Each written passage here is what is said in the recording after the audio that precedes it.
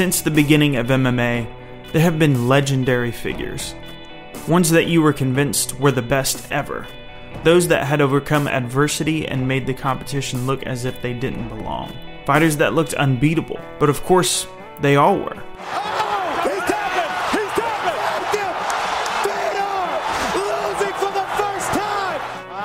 He's throwing in the towel. Towel in. Kazushi Sakuraba has finished the fight. Gracie quit. Seconds. It is unbelievable. Sarah is the new welterweight champion of the world. He has done it. Wow. You can't play games in the octagon. The fact is, everyone loses. No one leaves the sport unbeaten. For all the crazy things that Chael Sonnen says, he can be really articulate when he's honest. I'll probably never retire.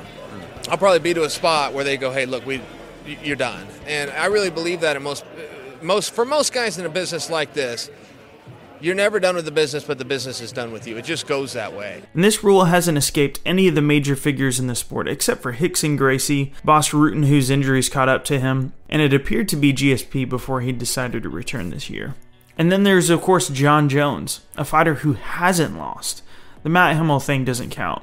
But on top of that, he probably has the most impressive resume. Bader, Shogun, Rampage, Machida, Rashad Evans, Belfort, Sonnen, Gustafsson, Teixeira, and of course his biggest rival, Daniel Cormier, twice, but now only officially once. By now, you must know that Jon Jones tested positive for having turinabol in his system. As a result of this, the knockout of Daniel Cormier was overturned to a no contest, he was stripped of the title, and it was given back to Cormier. What's worse is Jones could be facing up to 4 years suspension for this offense, likely the end of his career as he'll be about 34 when he returns. A man considered the greatest of all time by many just a couple of weeks ago, not defeated in shocking fashion by foe or riding off into the sunset, but rather what appears to be defeated by himself. The investigation isn't over, and Jones will have another chance to present his case, but it's very unlikely things will change. So that leaves DC in a precarious situation, forever being the guy who never beat his adversary, yet being the title holder and chastised by fans for that fact. I'm Jason from MMA On Point, and this is Daniel Cormier and the Sisyphus Myth.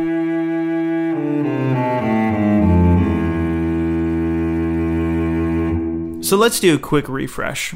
Most people probably don't remember who Sisyphus is. He was a character that originated from Greek mythology and was adapted by Albert Camus in 1942 for his philosophical essay, The Myth of Sisyphus. Sisyphus was a king of Corinth. His misdeeds and defiance of the Greek gods led to his eternal punishment in the afterlife, in which he was forced to endlessly push a boulder up a hill, it would roll back down, he would push it back up, and then he would repeat the cycle forever. The writer Camus sought to point out the absurdity of our own lives in this story, endlessly drudging through our routines and jobs, doing the same thing every single day until we eventually die. No real progress, just the same shit, different day, as the saying goes. So there's a relatable subtext here, and actually the message is a positive one. It's about realizing where you are in life and making the most of it.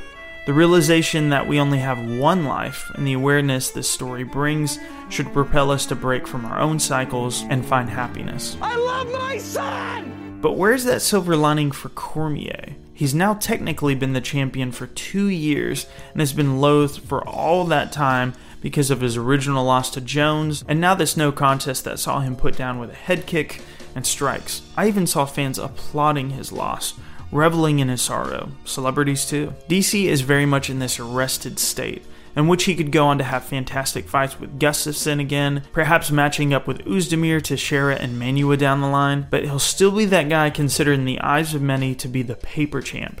He didn't beat the man. Currently, he's listed as the number 6 pound-for-pound fighter in the world. Just a short few weeks ago, this was a place where Jon Jones occupied the number 1 spot. Cormier has literally beaten everyone he's been matched up with in the Strikeforce Grand Prix, the UFC heavyweight division before coming down to light heavyweight, and then beating all the top guys there, except for Jon Jones. But Cormier still has the ire of fans, and isn't considered as one of the greatest of all time contenders. As a fan before this, I considered Jones to be the greatest of all time, and all the other contenders were from eras in which USADA didn't exist, would they have tested positive too? And before you say it's obvious to tell by the way people look, both Barnett and Sylvia tested positive, Barnett on multiple occasions. Needless to say, we need to rethink who we considered before to be the best ever if testing positive is an eliminating factor. And if Jon Jones can't be considered, then what does that make DC? USADA was implemented after 182. So then should we assume Jones was fighting on substances before that testing was in place in the first fight as well? Should we count that as a loss? These are very difficult questions to answer, and I'll leave it up to you to decide. As for myself, I honestly don't feel like Jones needed all those drugs. But the fact is, Cormier doesn't need our help and doesn't want to be patronized. This isn't about that. But he does deserve recognition. His most immediate silver lining is that he gets to hold the belt again and the money that comes with it. So the real challenge for him is as a competitor. It's how he wrestles with it mentally, how he breaks from the Sisyphus myth and finds meaning in it all without Jones. So tell me what your thoughts are. I think we can all agree that this isn't an ideal situation, so I'd like to get your thoughts. Has your opinion of Daniel Cormier changed? Is he still the paper champ? Is he vindicated through all of this? Let's talk about this in the comments. I'd really like to get everybody's thoughts because I think it's just a wide open issue at the moment. What? Did that seriously just happen? Unbelievable. I think we actually did, yeah. We just hit 10,000 subscribers. And only in 1 month. It's madness. Needless to say, guys, we are just completely blown away. We thought after a month we'd only have 100 subscribers and about 10,000 views. We now have over 10,000 subscribers and over 2 million views. I mean, no joke, we thought this was going to be a way slower process than it was. It's just completely insane, and for that reason, we'd like to show our appreciation to you, the subscribers, by giving away a brand new PlayStation 4 Pro with a copy of UFC 2 for free. This will go to one of you with our 10k sub contest.